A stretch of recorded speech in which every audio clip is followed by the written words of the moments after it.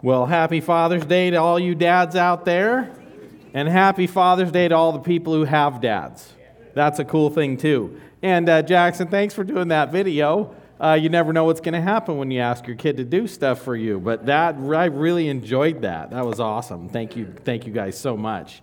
You know, when you think about this story of the prodigal son, it's perfect for Father's Day because Jesus is teaching some things.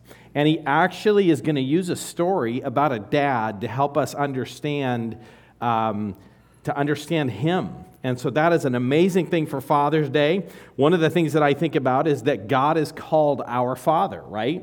And I just think about some of the passages in that regard. You know, Jesus, when we're praying, he tells us to pray, "Our Father who art in heaven." So when we pray, when we think about God, we're to think of him as our heavenly Father. I think about Matthew 7, where Jesus is just comparing earthly dads with heavenly dads. And this is kind of a really cool thing if you struggle with your earthly father. My kids didn't put all the things on the video that they struggle with about me. They put the good things. Thank you. It's Father's Day. But if you've ever struggled with your dad, one of the things that we know is that our heavenly Father is the perfect Father. And Jesus just says, if you, being evil, know how to do good things for your kids, how much more will your heavenly Father pour out goodness on you? Our heavenly Father is a perfect, good dad. And even in Hebrews 12, you know, fathering and our relationship with God and our understanding of what love is and how it works its way out in life, it is not simple. It's not just the nice, pleasant things.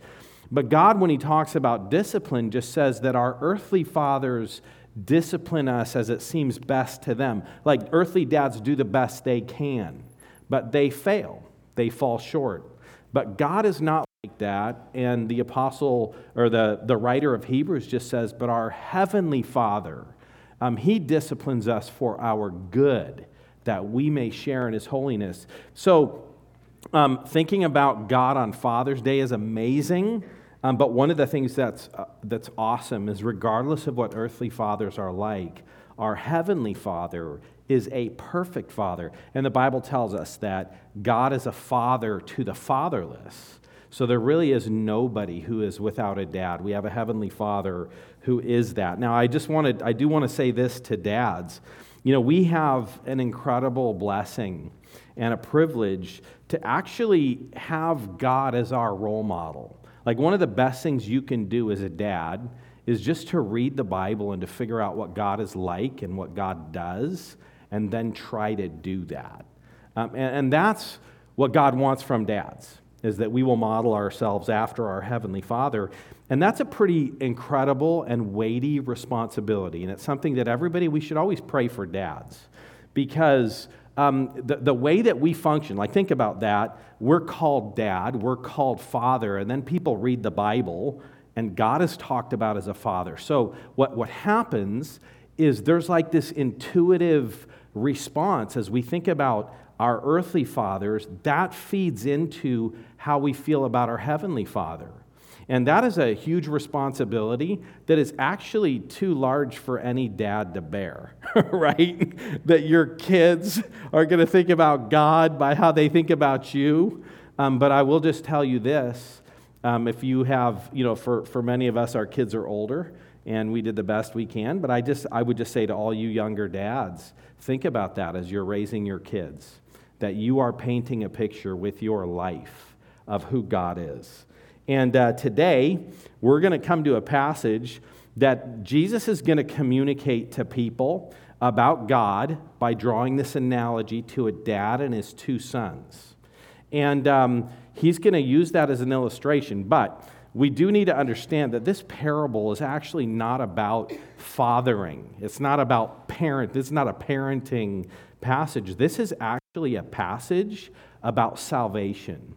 And it's something that God intends you to read and you to think about and you to get involved in, and for you to realize that what is communicated in this parable tells you how God feels about you, how God thinks about you. And we should walk away appreciating that, understanding that, but then we should actually think about people the way that God thinks about us. And that is a really encouraging, wonderful thing. So we're going to see three things this morning. We're going to look at a younger son, and that younger son represents sinners. So Jesus talking to this crowd, there's sinners there, there's Pharisees there, and so Jesus, and Jesus is there, right? So Jesus is God, and then we got sinners, and we got Pharisees. And Jesus tells a story that helps people realize what he is like, what God is like, what sinners are like, and what Pharisees are like. And he does that in this story. So I want to just tell you a little bit about the context of this. I want you to see the flow of this passage. So this passage is super powerful all by itself. But it becomes much more powerful when you kind of see where it comes in the book of Luke. Now here's the thing about Luke. Luke, I don't know if you know this, but the book of Luke's the longest book in the New Testament. And the writer Luke wrote Luke and Acts. He wrote more of the New Testament than any other writer. I think if I remember correctly, Luke wrote, I think 26 or 27% of the New Testament. The Apostle Paul wrote like 24%, and then the Apostle John wrote like 20%. So this is the biggest writer writes Luke.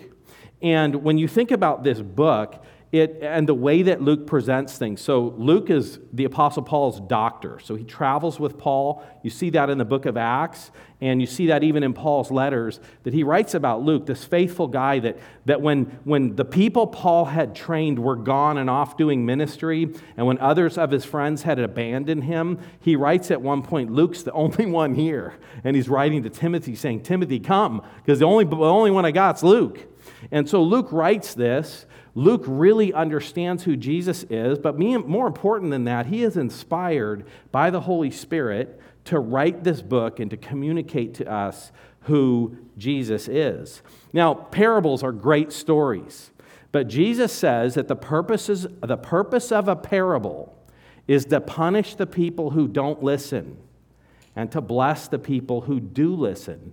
You know, parables were actually designed to hide truth. And the disciples would come to Jesus and say, hey, Jesus, why are you teaching in parables? And Jesus says this, he just says that parables are judgment against the religious leaders, and so that seeing they won't see, and hearing that they will not hear. So he tells stories that are confusing to some people, and then he explains them to those who are close to him. And so we need to remember the privilege of hearing the truth and not be people who ignore it. Now, we're blessed because we get stuff explained to us in the Bible. So one of the things that Jesus is doing, so the book of Luke, it talks about Jesus, how he sits down and he reads a prophecy out of Isaiah in his hometown, and he says, so this is being fulfilled in your hearing, I'm that guy. And his town rejects him. And they just say, hey, wait a second, we grew up with you. We know your brothers and your sisters, and we know you, and so they reject him. So Luke starts at the beginning with people rejecting Jesus, and then he tells story. There's 17 accounts of miracles between the beginning of Luke until this story. And so those miracles are just showing and proving who Jesus is. The other thing that Jesus is doing is Jesus is actually preaching salvation. He's preaching the gospel through this whole thing. He's creating this sense of urgency. He's telling people, you are in trouble without Christ. And if you want to follow me, you have to deny yourself, take up your cross, and follow me. And Jesus tells these really radical things. And in fact, one person, it says in Luke 13, so right before this story, Luke 13, someone says, Lord, will those who are saved be few? And Jesus says to them, strive to enter through the narrow door, for many, I tell you, will seek to enter and not be able to. So Jesus is presenting the gospel, he's presenting people's need for salvation, and he's telling them there is a time limit. Your opportunity is not forever. You have a moment, and you need to respond. And so he's just has this sense of urgency, and he's telling people, don't wait until it's too late, because it's going to be too late. And then he tells all these parables, and basically these parables represent the fact that we have this life to make a decision about Jesus. Yeah, I was reading something that somebody wrote, and they were saying, well, I'm not sure if people will have a second chance after they die. The Bible doesn't say they will, but maybe God in His grace and mercy will let people into heaven later. And what I want you to know is the guy who said that doesn't read the Bible. Because Jesus over and over and over says, don't wait until it's too late. Think about how terrifying this is, Luke 13.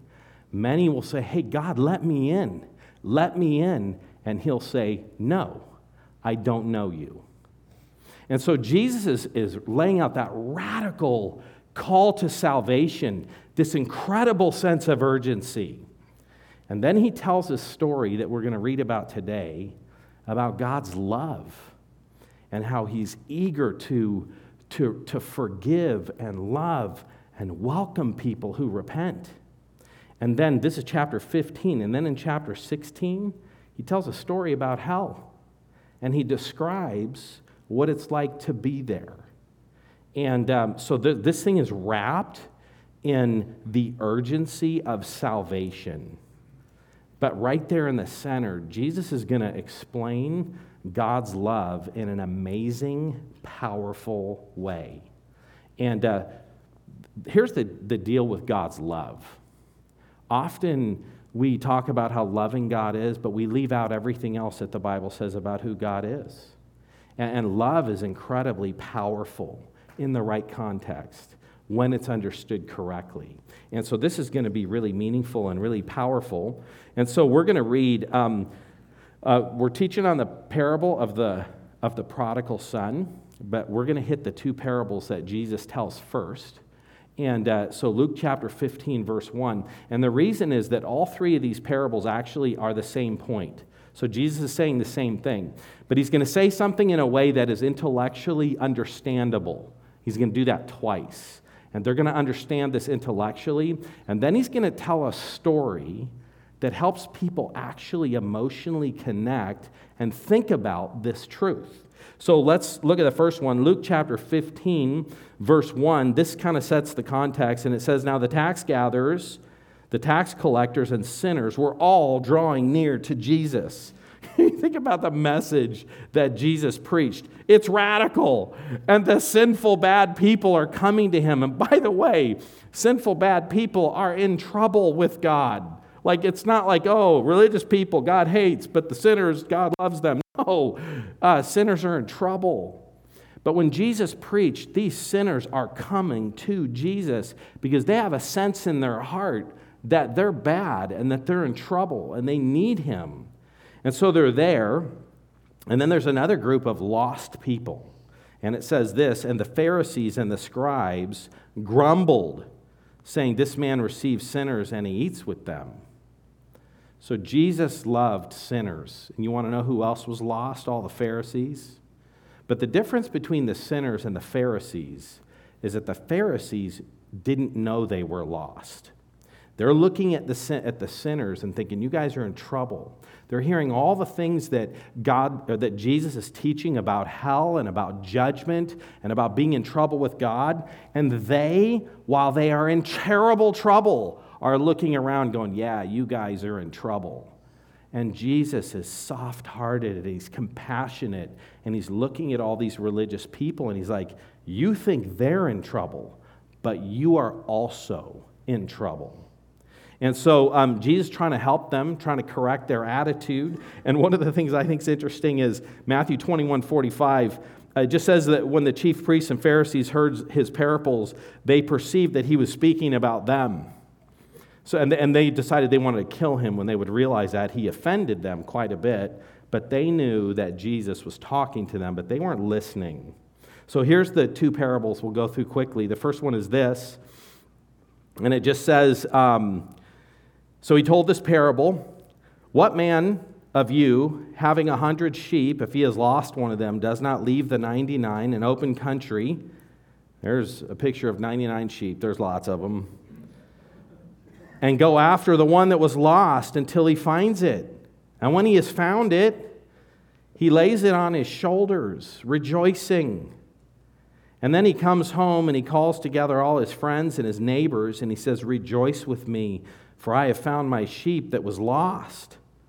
So, just so I tell you that there will be more joy in heaven over one sinner who repents than over 99 righteous persons who need no repentance. So Jesus is talking to the Pharisees, and they think they're righteous. They don't think they need to repent. And Jesus is saying, these people you're despising, even one of them repents, and there's joy in heaven, more joy over one person who repents than all of you together who don't need repentance. Now, when I tell this story, how many of you guys feel like a sheep? I mean, intellectually, we can understand that, right? I mean, they were shepherds. God is talked about as a shepherd, so we can understand how this would have meaning. But you don't really personally connect too much with a sheep. You ever think about how a sheep feels? Like, I guess none of us are going, "Oh man, if I was a poor sheep and I was lost, that would be terrible." You know, like we don't personally connect or identify with a sheep. Now, he's talking to these Pharisees because they actually cared more about their animals than they cared about people. And many times as Jesus is talking to them, he'll say, "Hey, you rescue your sheep. You rescue your animals when they're in trouble." And it's because they were mad that he was healing human beings on the Sabbath. So there is a connection there, but it's not super personal. Let's look at the next one. Verse 8. Remember, Jesus tells the Pharisees that they are lovers of money. So they liked money. They're going to relate a little bit to this. "Or what woman, having 10 silver coins, if she loses one coin, does not light a lamp," so she can get a lamp so she could see, "and sweep the house and seek diligently until she finds it? And when she's found it, she calls together all of her friends and neighbors, saying, 'Rejoice with me, for I have found the coin that I had lost.' Just so I tell you, there is joy before the angels of God over one sinner who repents." You know, just in this whole thing of salvation, we have to always remember why God put us here. He put us here to know Him, to follow Him, and to reach the lost. You know, so many times, like I remember as a youth pastor, we would have this thing, and I would have kids, and there would be lots of them, and they would do things that were hard on the building. And so we had this deacon who I really loved him and appreciated him, but it was his job to change light bulbs. And he was always irritated because every week we'd break some light bulbs. And he used to say, you know, can we like not do things? Can we save our light bulbs? And, you know, I think about sometimes you looking around at the carpet in here, we got coffee stains on the floor. And I remember at my last church that would happen too, where people would come in and spill coffee. And I remember one time somebody's getting coffee at the church and they start to walk in without a lid. And somebody like just scolds them, "Get a lid, you know, for your coffee." And because people forgot. They thought we exist to keep our carpet clean. They thought that our main purpose was to make sure that lights were on. And they forgot that actually our purpose is people's salvation. That's why God put us here. And so Jesus tells that story, and now he's going to tell a story. So they intellectually understand what he's saying, but now he's going to tell a story about a father and two sons. And I'll just tell you, we can all read this story, and we can all relate to it. Whether or not you're a dad, you can picture being a dad and hearing the things that this dad is going to hear. If you really think about the lost son in this story, I read the story of the youngest son, and I really connect with that. That is the story of my life until I became a Christian. And then I read the story about the older son, and I think to myself, and there's a bunch of times I've kind of slipped into being that older son, and I have to work really hard to not let myself go there. So I relate to that older son. And I'm also a dad. And so I picture a dad having this kind of conversation with his kids, and I connect to that too. So let me just read this. So Jesus is going to tell this story. And so we're going to see here, let's talk about the younger son. He represents the sinners. So it just says this, "And he said there was a man who had 2 sons, and the younger of them said to his father, 'Father, give me the share of the property that is coming to me.' And he divided his property between them." Now, Any of you guys have any kids? If one of your kids came up to you and said, "Hey, Dad, I want my inheritance and I'll take it now." Think about that. The Pharisees hear this story and they're like totally shocked and they are appalled and they are thinking how terrible. And then, they are totally disgusted with any kid that would ask their parents for their inheritance. Like, think about that. You live in your house. That's part of your kid's inheritance, right? And so if you give your kids, when a kid comes to you and says, "Give me my inheritance now," like that just says, "I hate you. I don't care about you. All you are is money to me." I mean, that is terrible. That is a complete expression of a lack of love. And then the Pharisees would have been appalled at the dad who did it. Like, I'm just telling you, if I heard a story like this, and a kid demanded their inheritance, and their parents just gave it to them, I'd say, "What are you doing?" Who would give their kid that much? So the Pharisees, I mean, it's quick, it happens fast. And this kid is just such an attitude of entitlement. Give me what is coming to me. And so he does that. He demonstrates that he has no love for his father. And also this kid is completely attracted to and loves sin. We all know people like that, right? Have we ever seen that? You ever had somebody in your family that when they think about worldliness and sinfulness and all the things that the Bible says are bad, they have an internal attraction for it. They want it. It just seems fun. And that's one of the blessings that Michelle and I had growing up, is that we experienced a lot of the pain and sorrow that comes from sin. And so we have not grown up thinking, "Man, the grass is so much greener on the other side of the fence." We've been on the other side of the fence and we realize it's not green.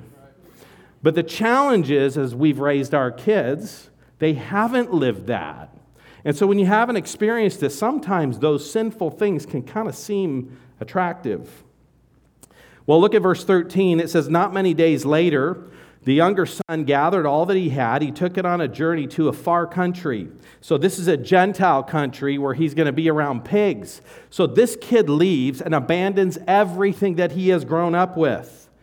And there he squandered his property in reckless living. And we realize his brother's going to talk about how that involves prostitution. And when he had spent everything, a severe famine arose in that country, and he began to be in need.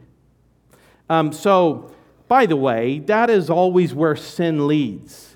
It leads to people to being in need. God loves us. The things that he says are sinful, it's because they're bad for us.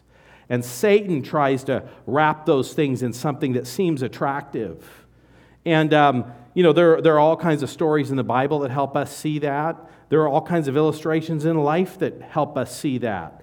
I think about people who have been unfaithful to their spouse, and all of a sudden it's like this thing that was so irresistible that they couldn't stop themselves from doing. They wake up in the morning and they just think, "Oh my goodness, what have I done?" As they see their family melt down, as they deal with all kinds of things in their life. And that's one story, but there are tons of examples of people who are pulled into things that destroy them, and they realize it when it's too late. And that's not even the worst part of sin. The worst part of sin is that it separates us from God and it brings God's judgment.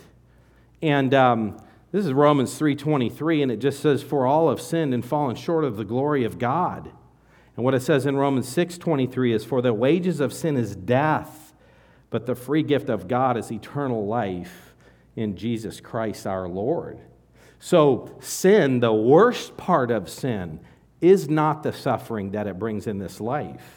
It is the eternal separation from God. It is the wrath of God that we gather for ourselves that we will certainly face. And that is terrifying. But Jesus is going to tell this story, and he's going to talk about a story that, hey, we've all seen this happen, right? Let's look at verse 15. "So he went and he hired himself out to one of the citizens of that country, who sent him into his fields to feed pigs."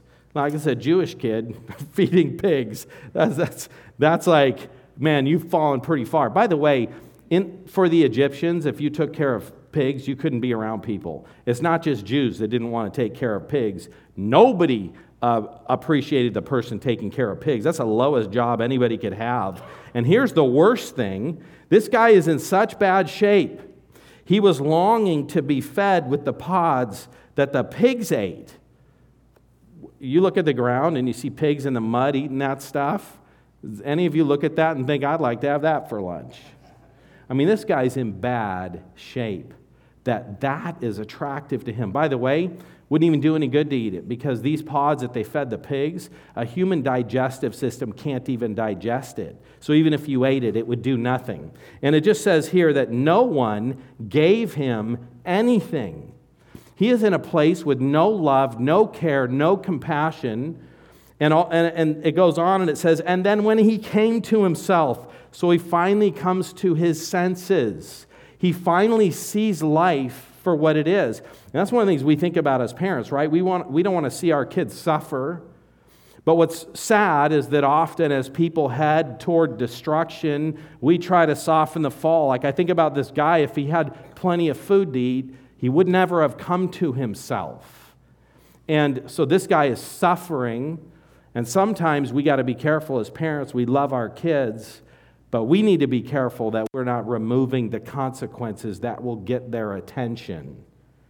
And so it says he comes to himself, and then he remembers what home is like. How many of my father's hired servants have more than enough bread, but I am perishing here in this hunger. I think about John 10:10 says, the thief comes only to steal, kill, and destroy, but I came that they might have life and that they might have it abundantly. All right. Got rid of my notes here. Let's see if I can get them going again.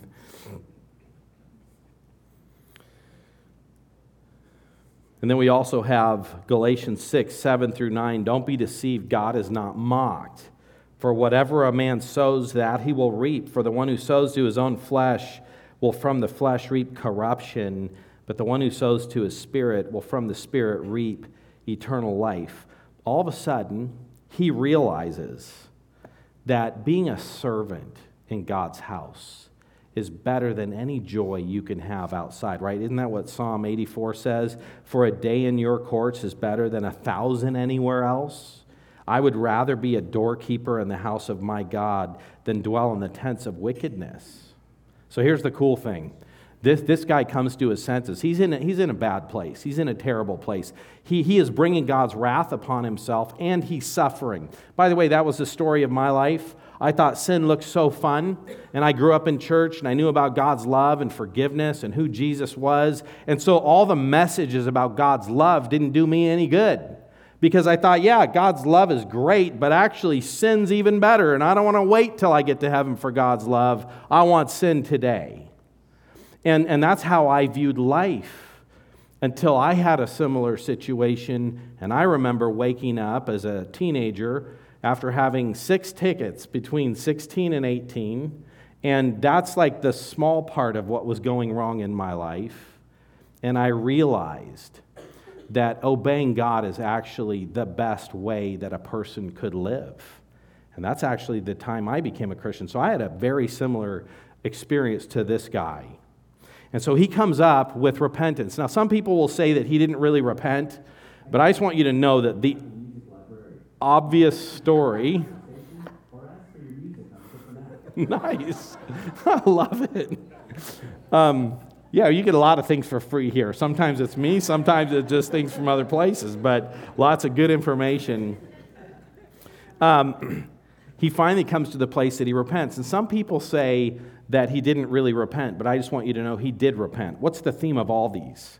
That God rejoices over one sinner who repents. So he does genuinely repent. Let's look at his repentance. He says in verse 18, I will arise, go to my father, and I will say to him, Father, I have sinned against heaven. So he comes to the realization that the biggest thing wrong with this sin is actually not how he treated his dad, it's that he sinned against his Father in heaven. And I think we have to understand that our relationship with God is significant. It's not just your relationship with your kids or your human relationships that matter. It's people's relationship with God. You can fix every earthly relationship. But if your relationship with God is not fixed, you're in trouble. And so he realizes, I need to get right with the Lord. But it does not stop there. Because he says, I will say to my Father, I've sinned against heaven and before you. He comes to the realization of what a terrible thing he did to his earthly dad when he said, give me my inheritance. All of a sudden he thinks about that, and he thinks about how good his dad is, how much his dad loves him, and so he wants to get right with God, but he also wants to get right with his earthly father. Hey, that's what the Bible says, right? When it says that if you're presenting your offering and you remember that somebody has something against you, leave your offering and go be right with whoever that person is. We cannot divorce our relationship with God from our relationships with people on this earth. And actually, your relationship with God informs your relationship with people on this earth. So this guy repents, and he says, I'm no longer worthy to be called your son. Treat me as one of your hired servants. He's so entitled. Hey, give me what is coming to me. His parents' money was not his money. He had no right to that. That was theirs. And he thought it should be his. And he realizes, no, I don't deserve to be a son. I just want to be a servant in your house. The other thing I would say about this, too, is that he's got nothing to offer his dad. He's not in a faraway country thinking to himself, oh, my poor dad, I was a son, I was helping him, and I'm gone, and now my dad's really suffering, and he really needs me to come help him and work for him. You know, he's not going to his dad saying, hey, I want to do you a favor. He goes from saying, being a son and saying, I actually don't care about being a son, and I don't care about you, I just want your money, to saying, Dad, please, let me be a servant in your house, because I would rather eat the servants' food. Like, the servants in your house are better off than me. And so he's going back to his dad, not because his dad needs him, but because he's realizing, Dad, let me be considered your servant. And that's a favor to him. He's asking for a favor when he goes home. Like, that's repentance. We don't come to God and think, oh, God, you're so lucky to have me on your team. We go to God and we just think, oh, man, I don't know why you would want me. And I'm so thankful. We read verses like 1 Corinthians where it says, I planted, Apollos watered, but God caused the growth. And so we come to God and we just say, God, I'm just so thankful that you are so powerful and so amazing that you love unlovely people and you can use weak people to accomplish great things. But it's you that does things, not us. And so he's showing up not because of what he has, but he's just recognizing that he has a need for his father. So then we're going to see the father here, and this is just going to be an expression of God's compassion.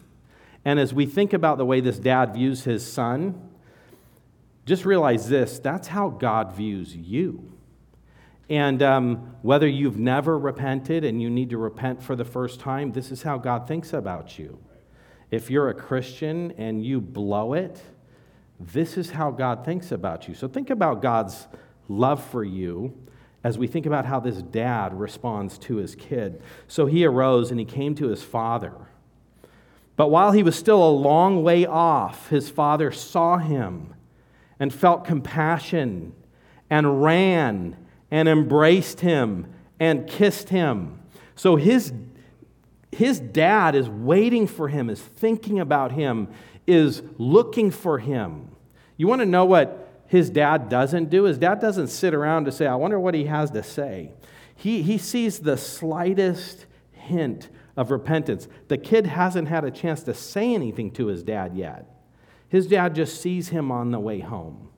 And his dad is running to him. You know, that kid's not wondering I wonder how my dad feels. I wonder how he's going to respond. He might have thought that, but as he's approaching his house and he sees his dad running for him, he is so clear on how his dad feels, and his dad hugs him. He feels compassion. He's kissing him. And he's not making him grovel. Hey, son, I gave you a bunch of money. How are you going to give that back? Look at all this bad stuff that you did. How are you going to make up for that? You think about the stories in the Bible that God tells. Genesis 3:8, Adam and Eve sin, and God shows up, and He's looking for them. In Revelation, it ends with God saying to the world and everybody who reads the Bible, come to me, come and receive, take the water without price. He doesn't say you have to earn it. He's just like, come, I want to give to you. That is our Heavenly Father toward us. 2 Peter just says it this way, the Lord is not slow to fulfill His promise, as some count slowness, but is patient towards you, not wishing that any should perish, but that all should reach repentance. That's what God wants, is repentance. That is turning away from sin and turning to God. And that's actually why Jesus hasn't come back yet. You guys know any unsaved people? It's because God is giving them time. And so that's His attitude. Look what He does, verse 21. So the Son says to Him, Father, I've sinned against heaven and before you. I am no longer worthy to be called your son. So He says all that stuff. He communicates it to His dad. And His dad, it's almost like He doesn't even hear what He says. He just immediately goes into restoration. See, that's what God does. He takes broken, sinful, bad people and He restores them. He puts back together broken lives. What this dad does for his son is so amazing. And I'm sure the Pharisees are absolutely appalled at what is happening here. So it just says that He says to His servants. Now, the servants in this story, they're kind of thin. They just always do whatever God says. And that's how we should view ourselves, as God's servants. In fact, in chapter 17, Luke is going to actually talk about servants. And he just says, he's actually responding to these Pharisees, but he says, servants don't deserve any kind of thanks. And he just says a servant, when you have a servant and he's working out in the field, and then he comes in at the end of the long, hard day, you don't say to your servant, oh, thank you so much for what you did today and how hard you worked. What you do is when he comes in from the field, you say to him, go make me food. And then the guy makes you food. And then when he's done making you food and you go to bed, then he gets to eat. He is nothing more than a servant, and he has no need to be thanked. He's only done what is required. So that's how Jesus says, that's how you think about servants. That's how you need to think about yourself. As you serve God, as you're pursuing God, as you're doing things, you deserve nothing. You get no credit for that. God is the God of the universe, and you are a slave. He made you, and your purpose is to serve Him, not to receive thanks. Oh, this isn't fair. How could God let this happen to me? No, you are an unrighteous servant. You're just there to do whatever God wants. He made you. That's the perspective you need to have, and these are the servants. And by the way, the son is going, I wish I could just be a servant. But look what the dad does. Bring quickly the best robe, put it on him, put a ring on his hand, the shoes on his feet. Bring the fattened calf and kill it. There's a cow. Bring the fattened calf and kill it, and let us eat and celebrate. For the son was dead and is alive again. He was lost and is found, and they began to celebrate. Just a feast. Throws this party for his kid. I remember when my kids were young, I used to take them to the zoo, and I would point at the animals, and I would say, that's bacon, and that's hamburger and steak, and that's chicken, because I just figured my kids didn't grow up on a farm, so they didn't know that. And then John wouldn't eat meat. He turned into a vegetarian after that. And I thought maybe my education's a little too aggressive for my kids. But that's a cow. It's where food comes up, and that may look like a really neat, sweet animal, but they taste pretty good when you cook them and eat them. Let me tell you about the robe. The robe is something that the guest of honor would get. This kid didn't go out into the field like a slave. He was the guest of honor.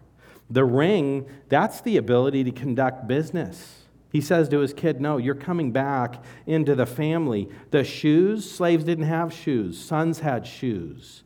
So putting shoes on him, he's saying, no, you are being restored.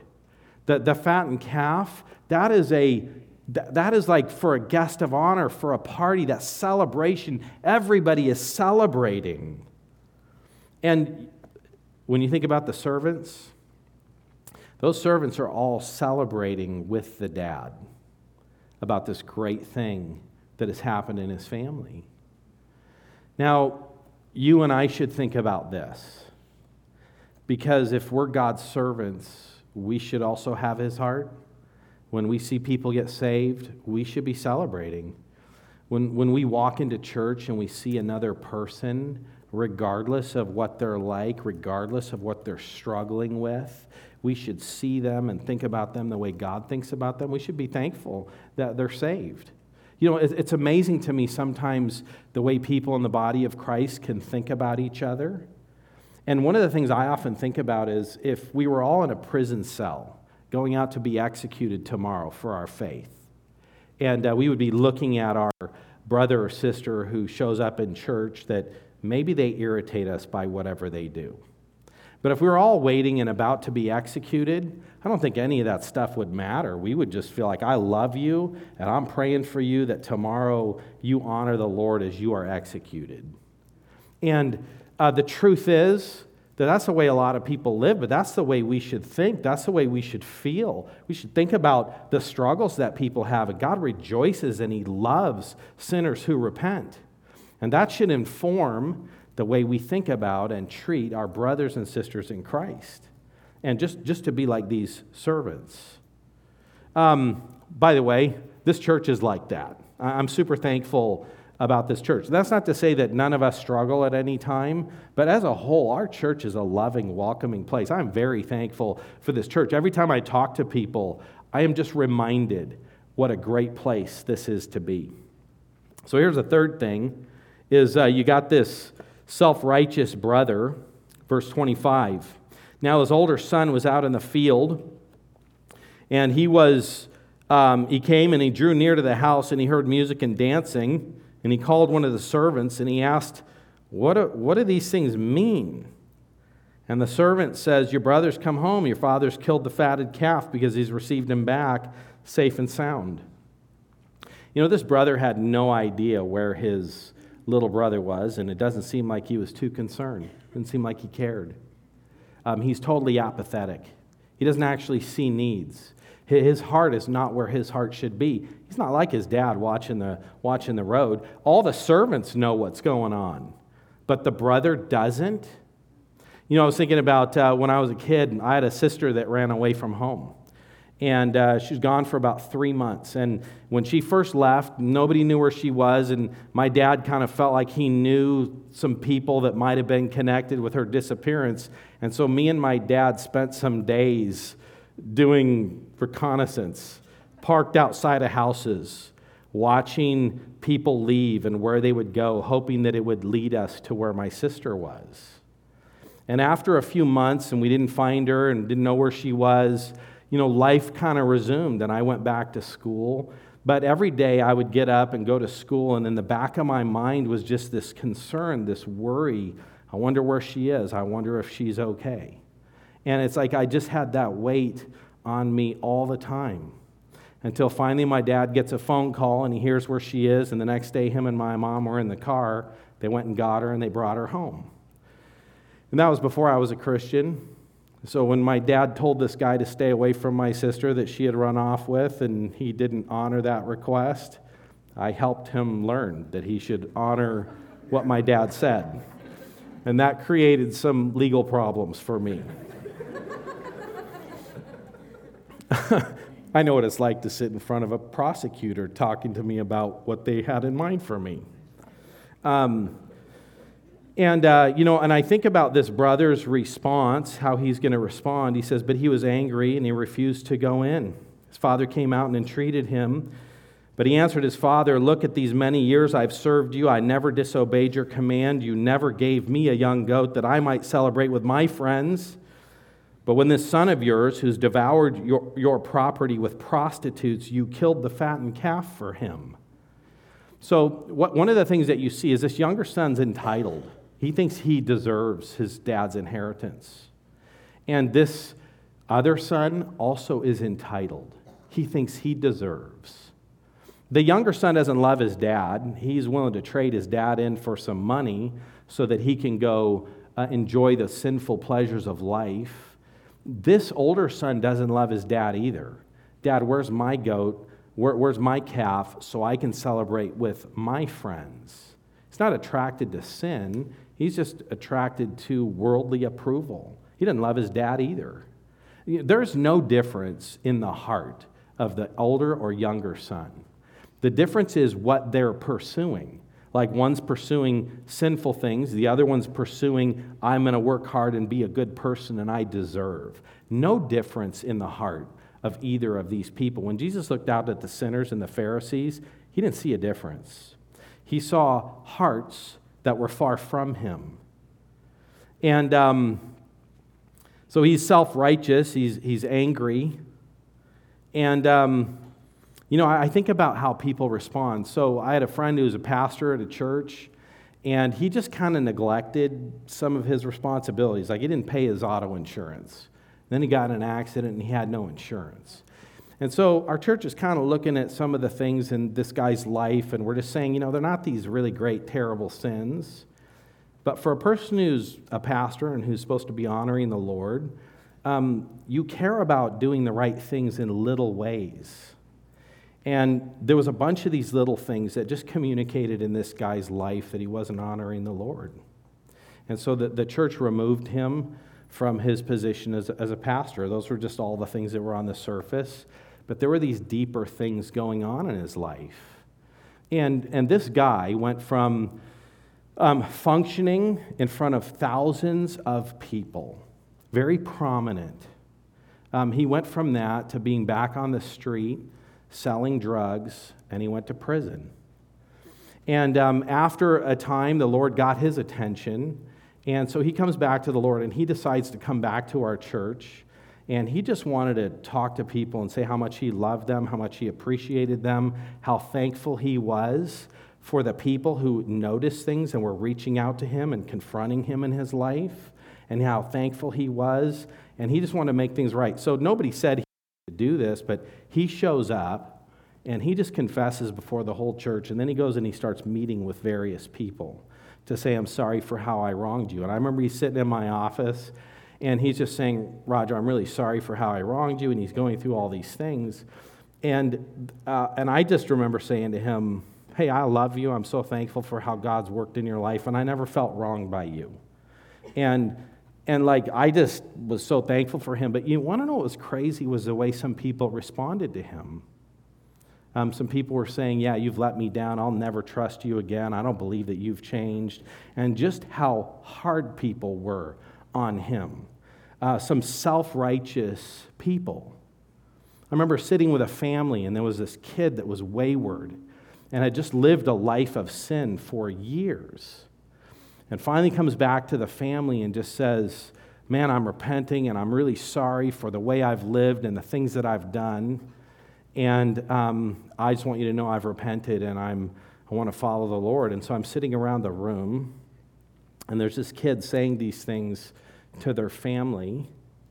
And one of the family members says, yeah, well, how am I going to get all these years I've lost? We were supposed to be friends, and you were supposed to be doing all these things, and you can't give me back the years that you took as you were living your sinful life. And just this harshness toward a person who's repenting. And that's what we see in this brother's attitude toward his brother. And one of the things that you see when you look at this is how much the dad also loves this older brother. This is what he says. Notice it says, so he, in verse 28, he was angry and he refused to go in. And his father came out and entreated him. Who's pursuing the sinning, wayward son? Like the dad's looking for the sinful son who's coming back. But when this older son has a bad attitude, his dad is going out to get him. See, God loves, we think about the really hard things that Jesus had to say to the Pharisees. You brood of vipers. Hey, do what they say, but don't do what they do. Unless you're better than them, you're never going to go to heaven, because they're going to hell, and everybody who follows them is going to hell with them. And you could get the idea that Jesus doesn't love the Pharisees. But you want to know something? Jesus loved the Pharisees, and he knew that pretty soon it would be too late for them because they were going to die and they were going to go to hell, and they thought they were okay and they were self-righteous. And Jesus was confronting them because he loved them. And his attitude, this dad's attitude toward this older son, is God's attitude toward the Pharisees. Jesus didn't go beat up on the sinners because they knew they were sinners. But the Pharisees needed something to jolt them and to get their attention. And so the dad goes out, and the son says all these things. And then look how the dad entreats them. And he says in verse 29, the son says, but he answered his father. He says, look, at these many years I've served you, never disobeyed your command, and you never gave me a goat to celebrate with my friends. In verse 30, and then in verse 31, he said to him, son, you've always been with me, and all that is mine is yours. So he just says to this older son, hey, you're going to get all the stuff because your brother's inheritance is gone. The only thing left is what you get. And he says, it was fitting to celebrate and be glad for this brother of yours. You know how he said, the son says, that son of yours? And then the dad says to him, this brother of yours is alive, and he was lost, and now he's found. You know, it just reminds me of Romans 5:8. But God shows his love for us in that while we were still sinners, Christ died for us. When Jesus talks about forgiveness, some people are saying, how many times do I need to forgive? And in Luke, Jesus says, if your brother sins against you multiple times and comes and says, I'm sorry, you forgive him every single time. Not, after you've proved myself, after you've proved yourself. No, just have a heart that overflows with forgiveness toward other people. Why? That flows out of the heart of a person who realizes how much God has forgiven them. Then it makes it easy to pour out forgiveness on other people. And actually, that's what God intends.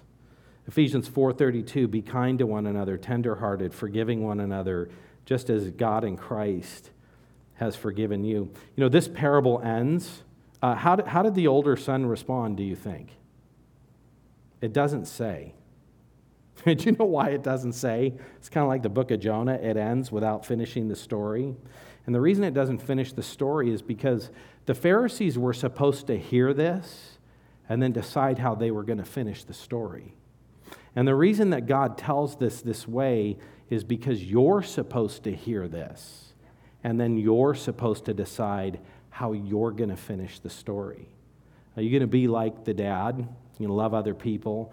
Are you going to realize that you're either the younger son or the older son, or maybe you're both? And when you think about that, that should inform you, make you want to run to God. And I would just say, if you're here and you don't know the Lord, man, you need to take care of that. And if you're here and you do know the Lord, we are supposed to be people who, in the way we live and in the way we treat people, that we reflect the character of God.